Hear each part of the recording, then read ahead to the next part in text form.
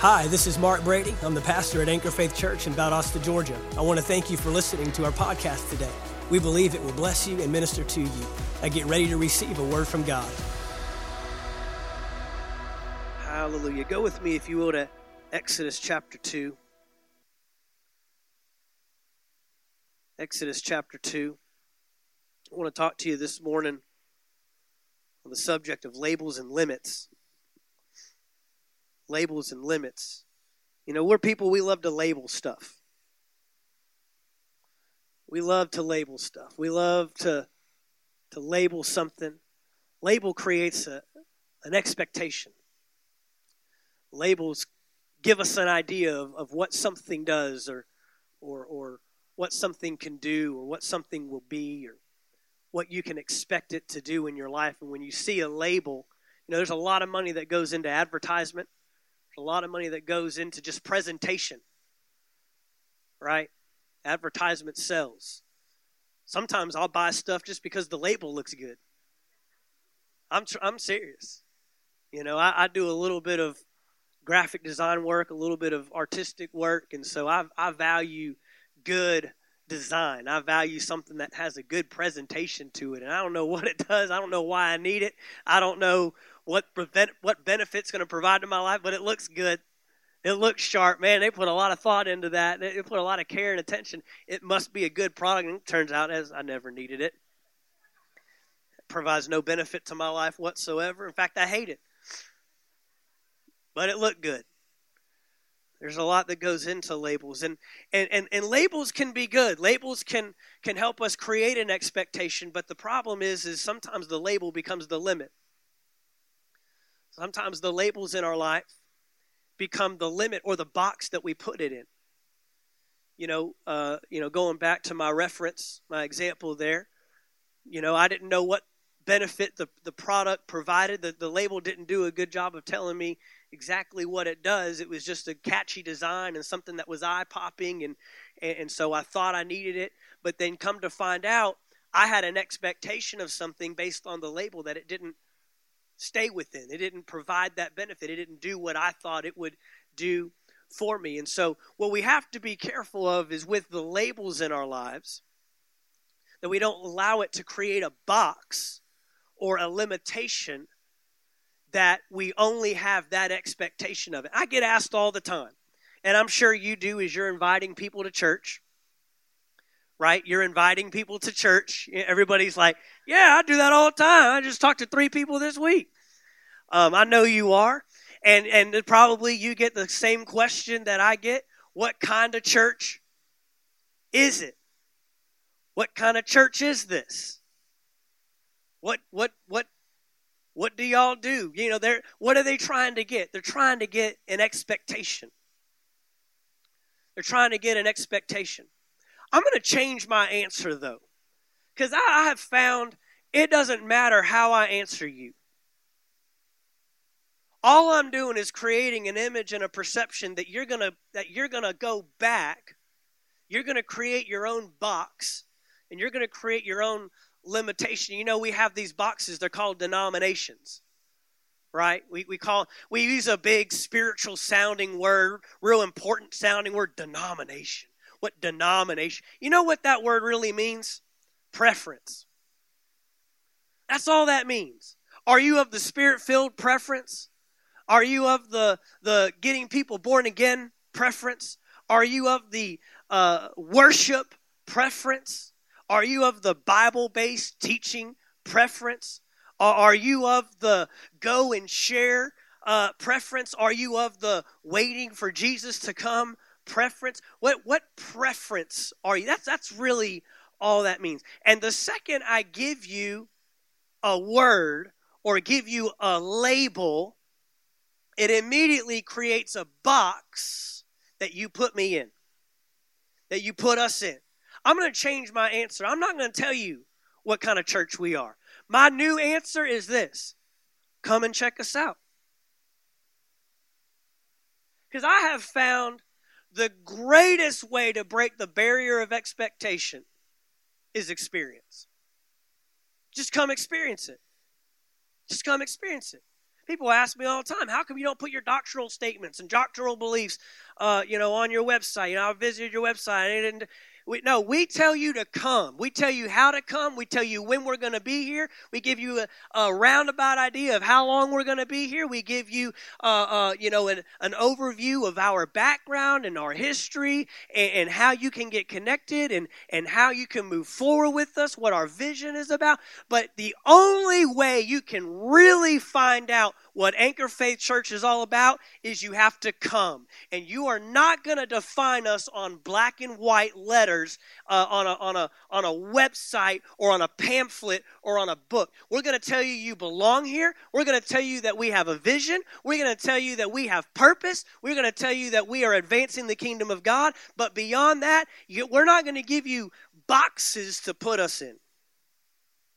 And I believe Jesus did the same thing. I believe Jesus broke out of every stinking box that the people tried to put him in. They tried to put labels on him. They tried to put, one guy came and said, good teacher, good teacher. He said, why you call me good? There's no one good but the Father. You don't even know what good is, and you're trying to put a label on me of good. Most of the times the labels that we're putting on stuff, we don't even know what it is. We don't even know what it is that we're expecting. We tried to get away from that by calling ourselves non-denominational. But now, non-denominational is its own box. That's all that is. It's just another box. Interdenominational. We've tried that one. Nope. Another box. I tell you, if you keep living your life by boxes, you're going to continue to be dissatisfied with the product. You're going to continue to be. Why? Because God wants to break out of labels. God wants to break you out of limitations. God wants to break you out of boxes and look, see, labels create safety. Boxes create safety. See, people want to ask me, what kind of church are you? This is why they're asking. I don't want to be uncomfortable. If somebody starts praying in tongues, I'm not too keen on that. I've never been in that type of environment. I've had people tell me, I didn't know you were that kind of church. When I say we're a spirit-filled church, most people immediately go, oh, one of those tongue-talking churches that throws chairs around and pin you down to the altar and we keep you there as long as we want. I mean, you're only going to your experience. Are we a spirit-filled church? I said, are we a spirit-filled church? Those of you that know us, yeah. But have we broken your barrier? Have we broken your box of what you thought a spirit-filled church had to be? Absolutely. I mean, I've had spirit-filled people looking for a spirit-filled church come to me and say, I thought you were a spirit-filled church. Well, what told you we weren't? Your box, your label, your limit. Because you didn't hear 5 people argue and crying out and screaming out across the sanctuary, trying to scream out, outdo the other one. I've been in those services. Whoever talks the loudest gets the tongue. Y'all been there too. Look, there's some boxes I'm glad that I broke free from. There's some labels I'm glad I don't have to stick to. Because that wasn't God's intention. That wasn't God's purpose. God's purpose is never to put you in a box. God is trying to break you out of boxes. He's trying to break you out of labels. He's trying to break you beyond limitations. He's trying to exceed expectations. See, Mary and Martha had Jesus in a box of a healer. If you will come before he dies, you can heal my brother Lazarus. And because Jesus didn't come before he died and he ended up dying, he didn't fit within their box of raising the dead yet.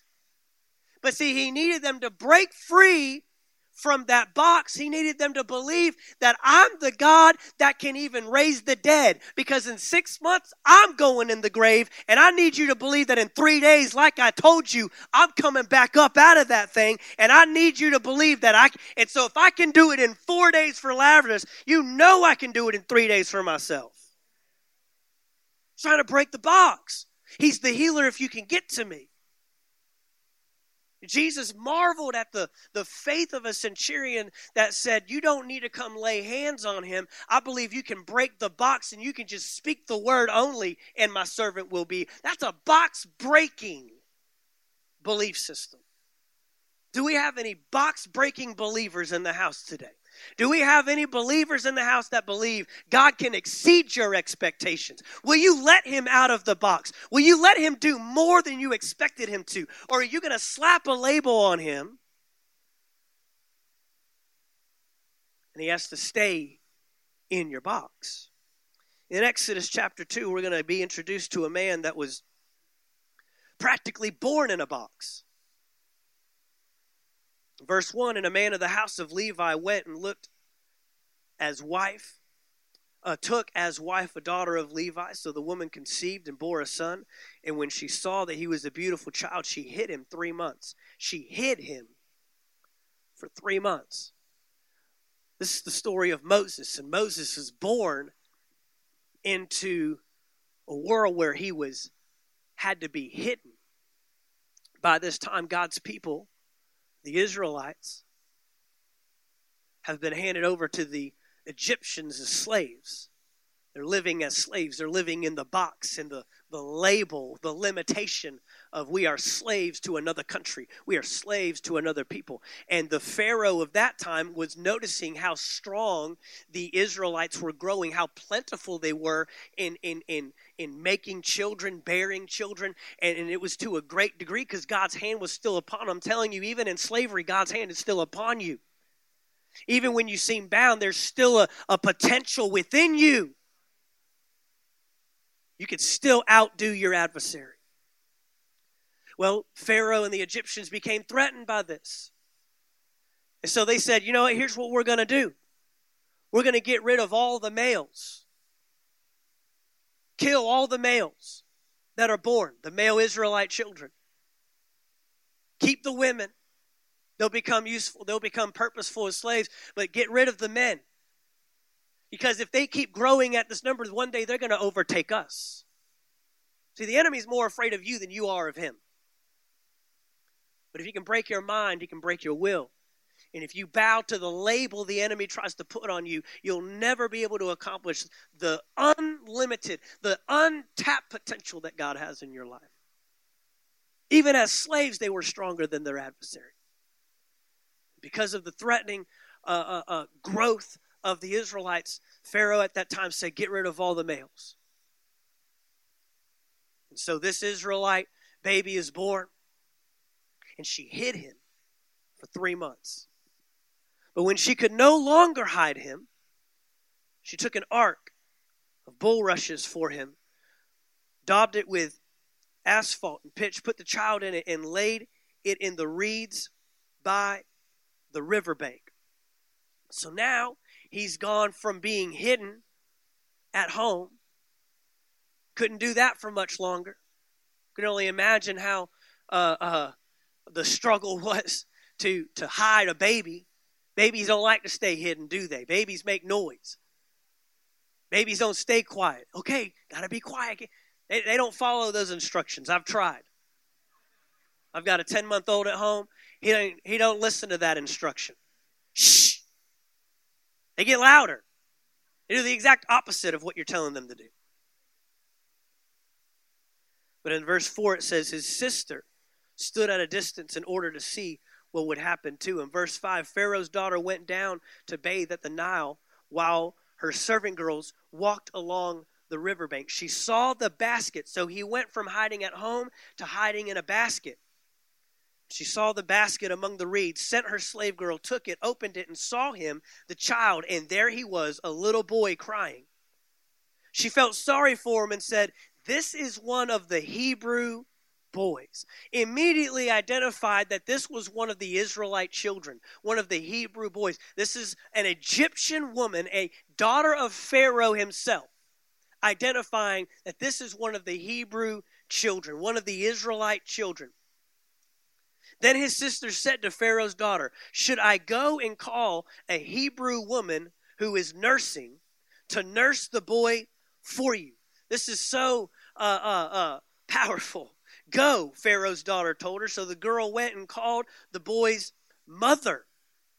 Then Pharaoh's daughter said to her, "Take this child and nurse him for me, and I will pay your wages." And all the mothers in the room say, "How did I miss out on that deal? How did I miss out on getting paid to raise my own child? Where's the compensation? Why aren't they offering that deal anymore?" "I will pay your wages." So the woman took the boy and nursed him. And when the child grew older, she brought him to Pharaoh's daughter, and he became her son. She named him Moses. She named him Moses. Pharaoh's daughter named him Moses. Not even his own mom named him Moses. She named him Moses because she said, "I drew him out of the water." You know, a lot of times the labels that we put on are simply based on our experiences. People want to label you based upon what they've seen you go through, what they see you doing. See, we only have the ability to give you a label based upon what you have done and what you are doing. We only have the ability to label you based on your past and based on your present. There's only one person in this entire world that has the ability to label you based on your future, and that's God. Who are you listening to in your life that's giving you labels? Who are you listening to? Who are you giving the power of the label to in your life? Family? Maybe it's experience. Maybe it's something you've been through. We go through all kinds of labels. Addict. Loser. Divorce.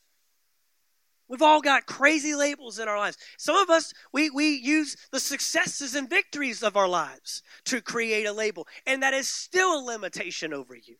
Even your successes and your victories don't have the power to properly label what God has put inside of you. Because God labels you based on your future, not your past and not your present.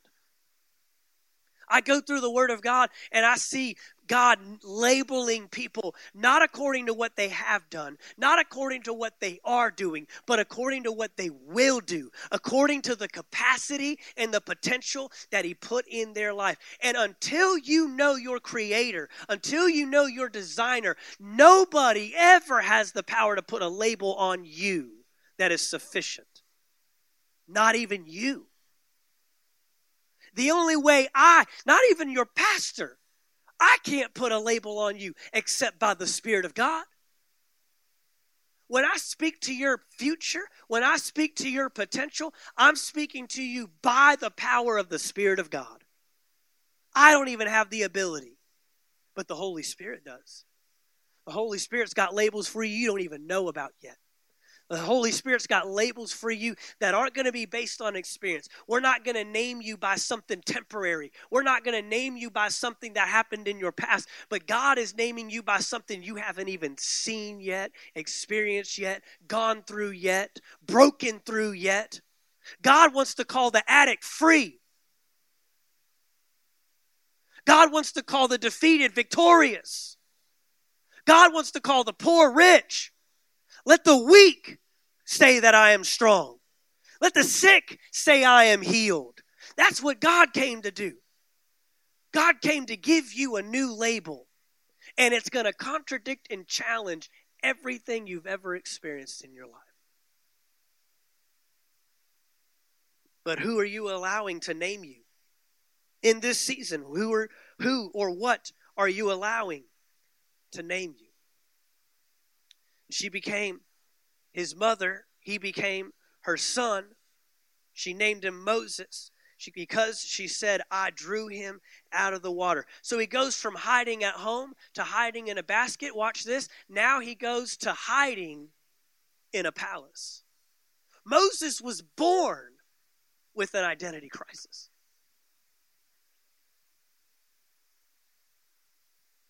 Some of us were too. Some of us were too. Came into this world never knowing who we really were. This is a Hebrew man, an Israelite, one of God's people, growing up in an Egyptian palace as an Egyptian. He's already living a double standard.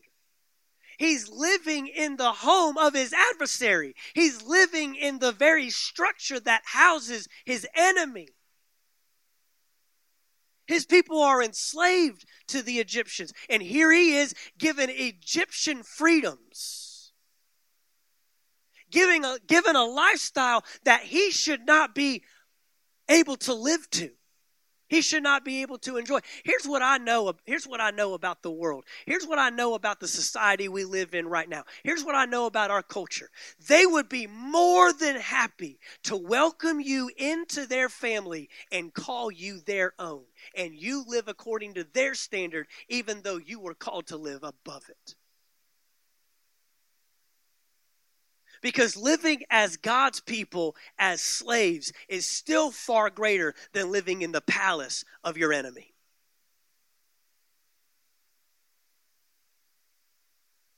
Because only one was promised freedom. Only one was promised deliverance. Only one was promised to come out of this thing on top. And I see people every day living in the palace of their enemy, enjoying the freedoms. Look, the enemy will allow you to enjoy his freedoms that he lets you have. He will let you live just free enough to think that he cares about you. Oh yeah, he will. While you're bound, while you're stuck. But he'll give you just enough rope. The enemy will give you just enough benefit, just enough privilege. Oh, he sure will. The Bible says even sin seems fun for a while, seems good for a while. But in the end, it leads to destruction. How many times do we give up the permanent for the temporal? How many times do we compromise the great plan God has for us because of the benefit and the enjoyment of the now? That's how the enemy operates.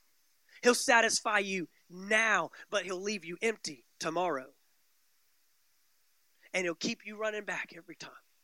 Keep you coming back every time. Broken, bound, dependent upon him. No, that's not how God operates. That's not how God operates. But I see the world placing labels on people all the time, and they bow to it, and they live to it, and they limit the potential that God has placed inside of them because they're enjoying the benefits that their adversary is providing them. And so this is the thing. This is the thing. Is that Moses has a purpose on his life. Moses has a call on his life. Moses has divine destiny on his life. But it's being compromised because of his current identity. See, your identity and how you see yourself houses your purpose. Houses what you were called to do. Houses who you were called to be. And when our identity is conflicted, when we don't correctly see our identity the way God sees it, then we can never live up to and perform what God has for us. It's impossible for me to walk out the plan and purpose of God for my life with an incorrect identity of my life. He's a Hebrew living as an Egyptian. He's a Hebrew living as an Egyptian. He's in the wrong environment. He's at the utmost identity crisis of his life. He knows what he is inwardly, but what he is living outwardly does not reflect who he is inwardly. This is a glimpse of us as believers when God has called you out of darkness into light, but you continue to carry on the identity of the world. You continue to carry their labels. You are set free but live bound. I see too many Christians moved and operating by fear today. Fear. Whatever you are afraid of controls you, dictates your life, determines your steps. It controls the way of life that you live and that you allow yourself. And there's too many Christians bound by fear because they know who they are internally, but they're living according to things externally. And the two come into conflict.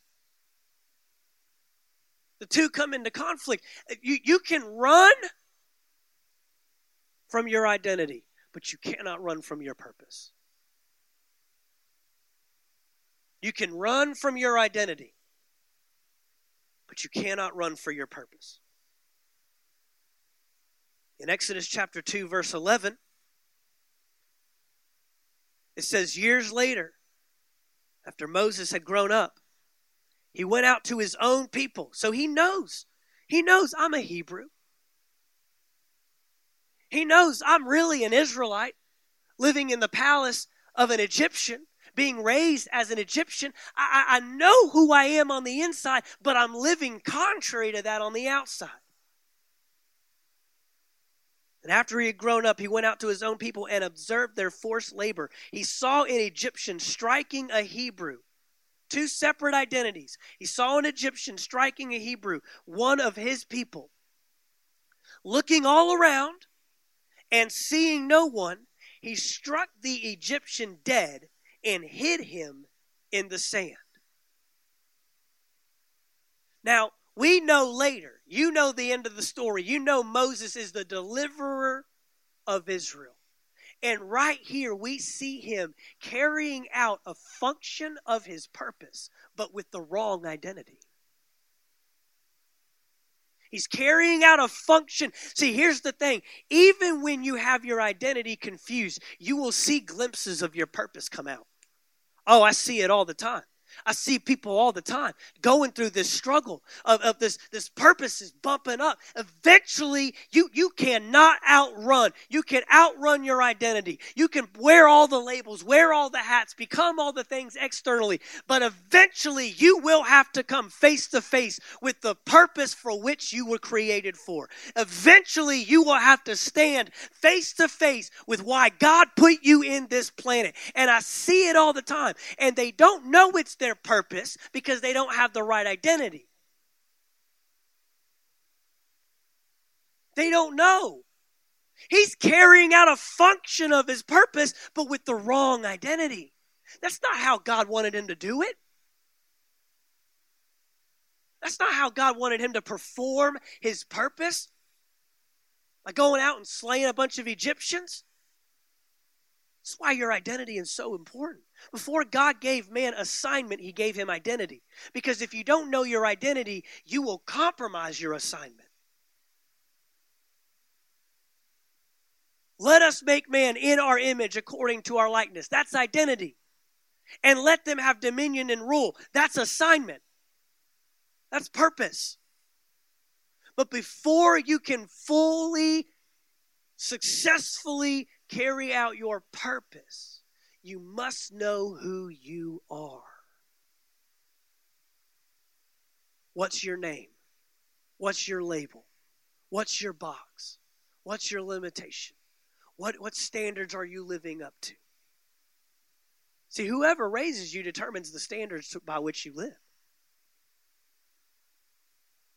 Whatever environment we are a product of our environment. Whatever environment you allow yourself to be raised in, that determines the values and the standards that you grow up and keep and the principles that you follow. But now here he is in a conflict.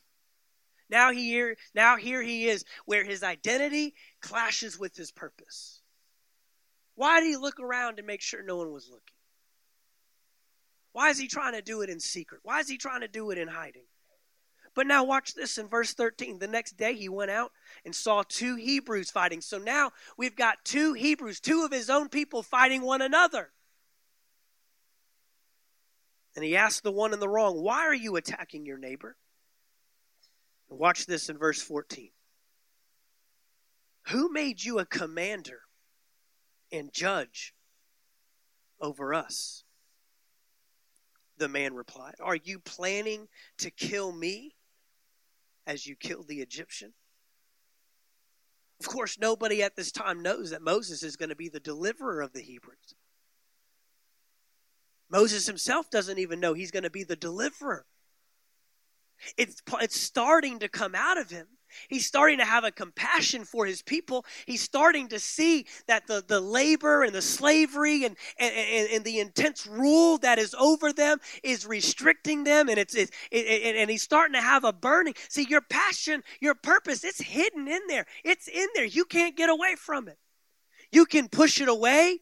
You can decide not to walk it out, sure, but it will come out at some point. But here's the thing. Immediately, these two Hebrew men put a label on him. Why? Because he identified as an Egyptian to them. He identified as an Egyptian to them. He identified as an adversary to them. They didn't see who he really was. They didn't see his purpose. See, you can never leave your purpose at the mercy of others' expectations. You cannot leave your purpose. They don't have the ability, they don't have the capacity to believe in him according to his future. They can only see his past and his present. Who made you to be a ruler and a commander? They simply identified, you're up in that palace. Don't try to act like one of us. Don't try to act like you've come to set us free. Don't try to act like you've come to deliver us. You're one of those Egyptian guys. We know who you are. The identity clashing with purpose. What they see on the outside clashing with who he really is on the inside. And now he's even starting to carry out a function of what God has called him to do, but without the proper identity. He doesn't see it. They don't see it. And it's a label. Who made you commander? That's a label. Who made you ruler? Who made you judge? It's a label. And the label has become a limitation for what they can receive. And now, knowing that people know about what he did, Moses decides to run. Moses decides to flee Egypt and finds himself in a land that he doesn't know. He finds himself in a land that is foreign to him. This whole time, all growing up, he's done nothing but hide. Hide from his purpose and hide from his identity and hide from who he really is. He's used the facade of being hid for the first 3 months of his life. He's used the facade of being placed in a basket, hidden as he's placed down that river. He even used the facade of the palace to hide who he truly was. And now he runs right back to what he's always known. I've got to hide. I've got to run. See, when you don't know your true identity, you find yourself hiding from who you really are. Hiding becomes your way of life. Hiding becomes the way that you respond to things. Hiding becomes, I'm hiding behind this and I'm hiding behind that. We're hiding behind Instagram and we're hiding behind Facebook and hiding behind these pictures of false realities and these videos of false living. And we're hiding. We're always trying to hide who we really are. If people really find out who we really are, I have to maintain the label. I have to keep the label. I have to keep the exterior. I have to wear the shell. I've got to remain in the basket. I've got to hide behind the facades. We come up with all kinds of labels, all kinds of facades, all kinds of barriers to keep people from really discovering who we are. We're hiding from the things that we hate about ourselves. We're hiding from the things, or we're hiding the things that we don't want anybody to know. But let me tell you what else you're hiding. You're hiding your purpose. You're hiding your destiny. You're hiding the plan of God. You're compromising his plan in your life. You're walking away, running away, hiding from the very thing he's called you to be. And while you're so busy hiding the stuff you don't like, we're compromising the actual purpose and plan of God in our lives. Trying to live up to other people's labels. Trying to maintain these barriers. Trying to keep the facades. In Exodus chapter 2, verse 15, it says, when Pharaoh heard about this, he tried to kill Moses. But Moses fled from Pharaoh and went to live in the land of Midian and sat down by a well. Went to a land where nobody knew him.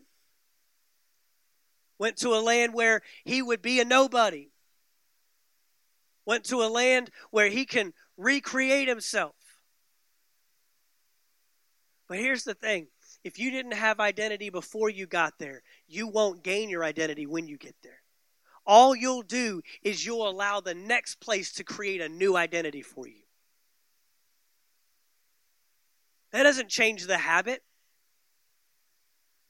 I've seen people do it. I've seen people, well, I'm just going to leave this job and go to this next one. I'm going to leave this family and go to this next one. I've seen people move geographically, but still never gain who God has called them to be. And all they do is they allow the next place to create new labels for them. They still live at the mercy of what other people think.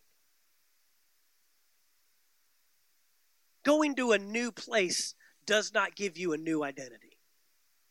Going to a new place doesn't change your purpose, doesn't change who God called you to be. It says the priest of Midian had 7 daughters, and they came to draw water and filled the troughs to water their father's flock. Then some shepherds arrived and drove them away, but Moses came to their rescue and watered their flock. A second time, we see the purpose of Moses starting to bud forth, starting to come out. The deliverer who Moses is called to be. I'm telling you, you can run away from your identity, but you can't run from your purpose. It'll keep trying to come out. It'll keep trying to show its face. It'll keep trying to push through. It'll keep trying. And it's only until you give into it, it's only until you discover who you really are, will you really truly let your purpose come forth. But in the second instance in his life, in one chapter that we're reading, we see him delivering someone again. He delivered them. He rescued them. He couldn't outrun it.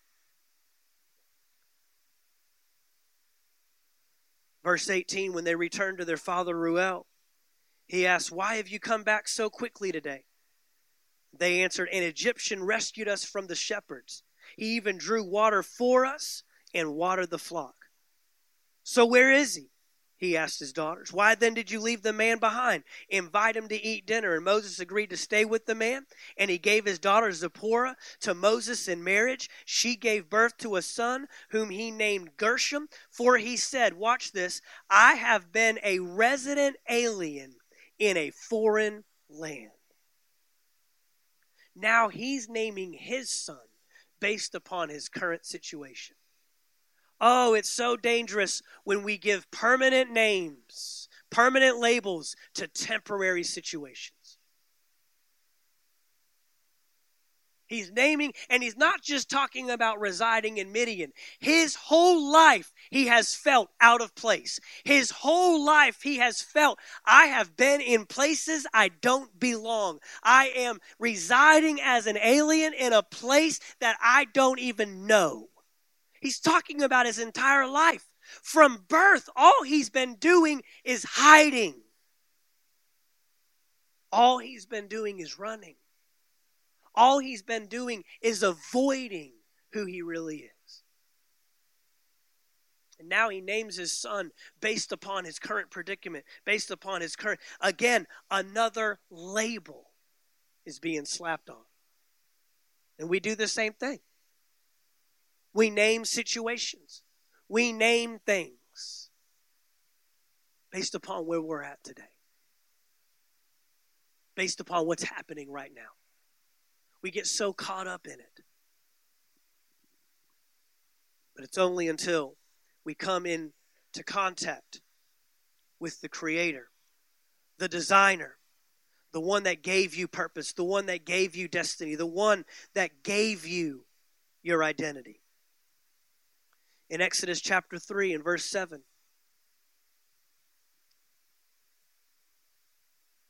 we know about the burning bush.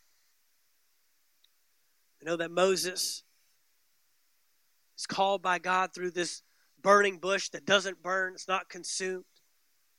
He starts having this conversation with God, and in verse 7, the Lord said, I have observed the misery of my people in Egypt. Again, Moses is still on the run. Moses is that alien residing in a foreign land. Moses is saying, I feel out of place. Moses is trying to find his place. He's trying to find, and some people like to live in that place. Nobody knows me. Nobody has any expectations of me. Nobody's putting labels on me. Did you notice how when he delivered those daughters of the priest, they were excited about his delivering them, but when he delivered the Hebrews, they weren't? You ever notice that sometimes it's the people that know nothing about you that see the most in you? But the ones closest to you have the hardest time seeing the purpose and plan of God on your life? Have you ever noticed that? It's the ones it's our family that have the hardest time seeing what God could do in your life. But those daughters, they saw a deliverer.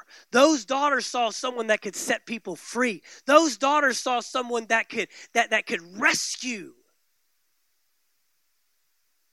while his own people rejected him and said, what are you going to be? Just another commander and ruler and judge over us? See, this is why you can't live at the mercy of people's labels. Jesus didn't live this way. Jesus went back to his own hometown. Jesus went back to Nazareth, and they rejected him. Isn't this Mary's son? Don't we know his brothers and sisters? Who is this guy? Who does he think he is? Performing all the... We see what you're doing, but we can't reconcile with who's doing it. We see what you're performing, but we can't reconcile with your ability and capacity to do it. We see the purpose coming out, but it's in the wrong identity. It's in the wrong suit. And if you live at the mercy of other people's labels, you live at their limitations. You live at their limitations. You live to their expectations. You live to what they think about you. And oh, do we have a people today that are so concerned with what other people think about them. I'll go a step further. Some of us are allowing the world to redefine who we are. We are allowing the world to redefine who we're supposed to be.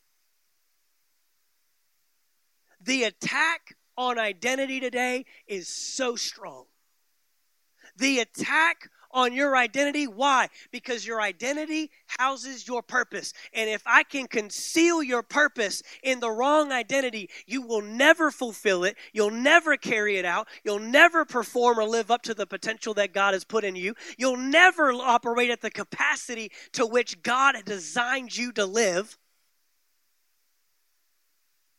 If I could just be bold enough to say it, there is an epidemic in this world, in this nation. I'm going to go even closer than that, in this area, in the South, of what a man is. And it's absolute garbage, and I'm sick and tired of it. It's disgusting. That's the only word I can even come up with it. Absolutely disgusting to see how the world and society has reshaped and brainwashed men. The pride is appalling. It's horrible. I know men that would be more embarrassed to be found reading their Bible than watching porn. Absolutely. To be caught raising their hands in service, singing along to a song, worshiping their God with all their heart. David was a man after God's own heart. And he was a warrior with a sword in one hand, chopping heads off. And he was a worshiper with a harp in his other hand, singing songs to his Lord, down on his face, repentant. We have got to change what makes a man in this society today. And I'm not talking about being hard and being prideful and being arrogant and being the leader. I'm talking about one that can bow their knee to their God, that can submit to the Word. Get in the Word of God. It's nobody else's responsibility to make you a man than you. Yourself. You don't need a men's group. You don't need a Bible study. You don't need connection. You need to get in the Word of God, read the Word of God, obey the Word of God, put the principles of the Word of God into practice in your life. Quit giving your kids your commands and start giving your kids God's commands. We need fathers and dads that care about the spiritual upbringing of their children. Your wife should not be begging you to take the family to church. That is utmost garbage. Where are the leaders of the home at? Where are the priests of the home at? Where are the fathers of the home at? Where are the ones that are going to rise up and say, no matter what, this is what, as for me and my house, we will serve the Lord. And I'm done with the society where the women are 10 times more spiritual than the men. I'm sick of it. It's got to change. It's the wrong identity. And your purpose is strained and compromised. And you're not accomplishing anybody, impressing anybody with the numbers and the CEOs and the titles and the businesses and the organizations and the coaching. You're not impressing anybody with that. Be a man of God and get in the Word of God. Bow your knee to your Creator and get to know who you are supposed to be as a man. You want to know how we change this world? It starts in the home. And you know where it starts in the home? With the fathers. Fatherlessness is the problem we have in this nation. And I'm not just talking about the fathers that are not in the home. We've got absentee fathers that are right there in the same square footage doing nothing about their spiritual investment in the homes. It's got to change. Got to change, because your purpose, I don't know how many times over the years, I couldn't even count them. Wives calling, emailing, reaching out, trying to get their husbands to rise up and be the man of God they know they can be. But I can count on less than one hand how many times I've had that conversation with the husband concerned about their wife. It's got to stop. It's got to stop. It's got to stop. In the name of Jesus, it will stop. Because I break that curse over this society. And I break that curse over the stronghold over this region in the name of Jesus. I come against it by the authority of the living God. That men will rise up, discover who they are as children of God, and be the fathers and the dads and the men and the business owners and the employers and the employees that they're called to be. They'll be the coaches and the teachers and the advocates in the name of Jesus. Your purpose is bound in your identity.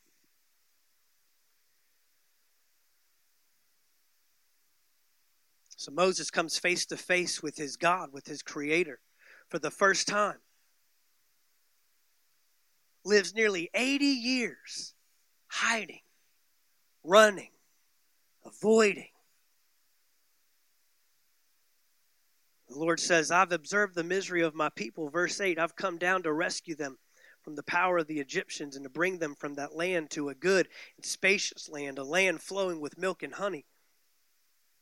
Verse 9, so because of the Israelites' cry for help has come to me, I have also seen the way the Egyptians are oppressing them. Therefore, go,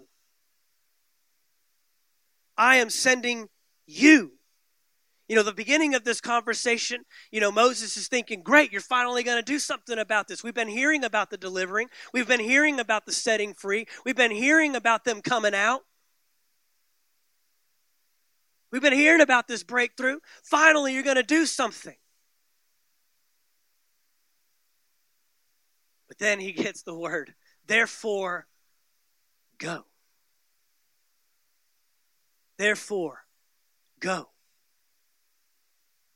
I am sending you to Pharaoh so that you may lead my people, the Israelites, out of Egypt. Of all the people God could have called, of all the people God could have assigned, he follows the template of choosing and picking the least likely of candidates, the least likely, qualified. Who could carry out this function? Who could carry out this purpose? Who could really fulfill this assignment? You mean the guy with the identity crisis? You mean with the Hebrew that grew up as an Egyptian? You mean the kid that has spent his entire life in hiding from birth all the way to 80 years? He went from hiding in his home to hiding in a basket to hiding in his palace to hiding as a shepherd. All he's doing is hiding. All he's lived at is hiding. And every time somebody's tried to put a label on him, every time somebody's tried to identify him, it's always been the wrong identity because he didn't know his true identity. And if you don't know your true identity, nobody else can give you identity. And so his purpose is being, that's the guy. That's the one. I'm sending you to Pharaoh so that you may lead my people, the Israelites, out of Egypt. Verse 11, but Moses asked God, who am I? That's always the question. See, when you don't know your identity, when the assignment is revealed, it's the first thing you go to. People that don't know their identity, when you're given an assignment, the first question you ask is, who am I? Who am I? Right? Because who I am determines what I do. Who I am determines what I'm capable of. Who I am. It's no wonder the man that has been confused about his identity his entire life, the first three questions he would ask God with a burning bush that's consuming, and God is speaking through and he's calling him. The very first question Moses asks, who am I? And guess what? We're all asking the same question. We're all asking the same question. God starts to give you little glimpses of your purpose. God starts to show you a little bit of what he's calling you to do, what he's, the potential he's playing. And the first thing we try to do is reconcile it with, who am I?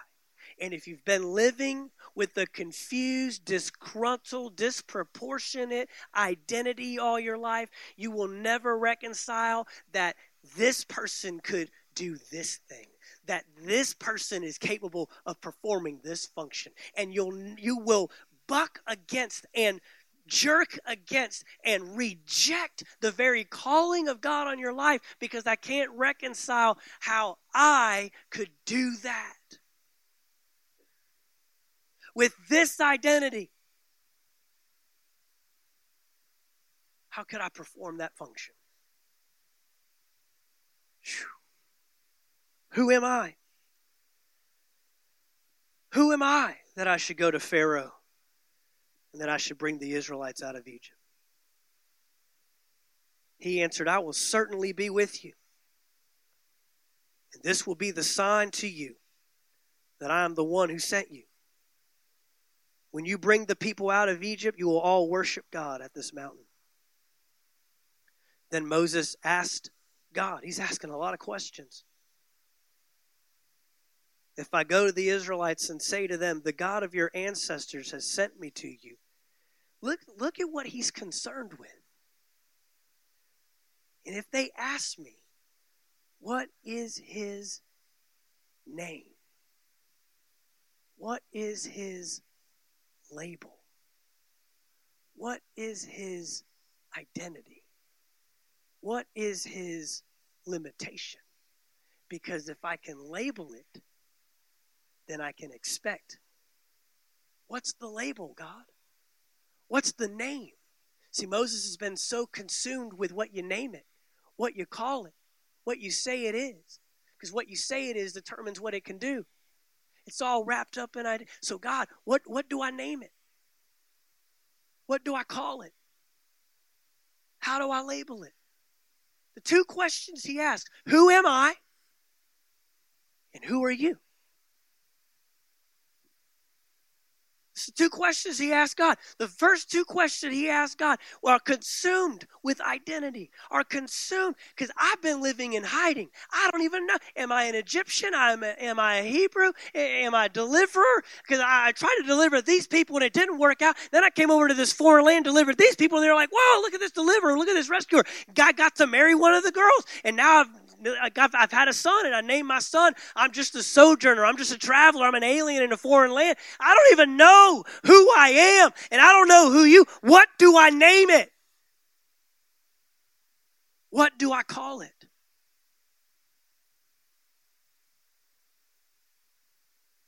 If they ask me, what is his name? What should I tell them? A little passive aggressive. If they ask, no, he's really asking for himself. What is your name? I need to know who you are. I need to know what you call yourself. I need to know what your label is. I need to know what the expectation is. I need to know what the limitation is. And look at God's response in verse 14.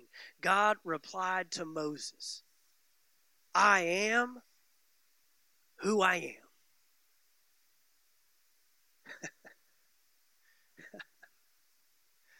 Oh, that's not an answer you give to someone that's struggling with an identity crisis.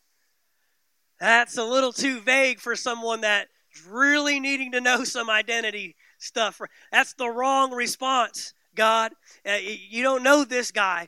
This guy's been running, hiding, avoiding. He's been hiding behind the facades of a palace and baskets, and now he's in a foreign land trying to create a new identity for himself, and people have tried to label him, and it didn't work out, and we need some more description. We need some more descriptiveness. We need to add some more oomph to this thing. Come on, I am who I am. You tell them, I am. I am what? I am blank. I am the deliverer. I am the healer. I am God. I am the, give me, I am doesn't work. Go to work next week and just say, oh, I am. Go sign your name. I am. That's not identity. No, Moses is looking for a label. And what does God do? He doesn't give him one. Because God is labelless. God is limitless. He says, no, Moses. You've been living your life searching for labels. You've been living your life looking for limits. You've been living your life trying to find the box you fit in. You've been living your life trying to find where you fit. And you've been running and hiding and being hid in this and being hid in that. You've been struggling. I am removing that barrier off of your life. You tell them, I am sent you. And there's no limit to I am. And there's no box to I am. And there's no sphere that you're going to stick me in, because I'm going to do things that are going to blow your mind. And this is the thing, is he shows Moses not who he is. He shows Moses who God is. And the key is you will never discover your identity until you first discover his. The most important identity you need to discover in your life is not yours, but his. Because when you find his and you find out I'm made in his image and whatever he can do, I can do. It's not about who you are. It's about who goes with you. He said, I will be with you. I will be with you in front of Pharaoh. I will be with you in front of the Israelites. I'll be with you in front of the Red Sea. I'll be with you when the water comes out of the rock. I'll be with you when you face enemies you've never seen. I'll be with you when you cross into the promised land. Everywhere you tread, every place the sole of your foot steps on, I am with you. I am the Lord your God, and it's not about what's against you. It's about who's in you. Greater is he that is in you than he that is in the world. Get his identity. We get so consumed with finding ours that we never take the time to find his. Worship team, if you come. His identity. His identity. Who is he? Have you taken time to get to know who he is? Who he is. He said, I am who I am.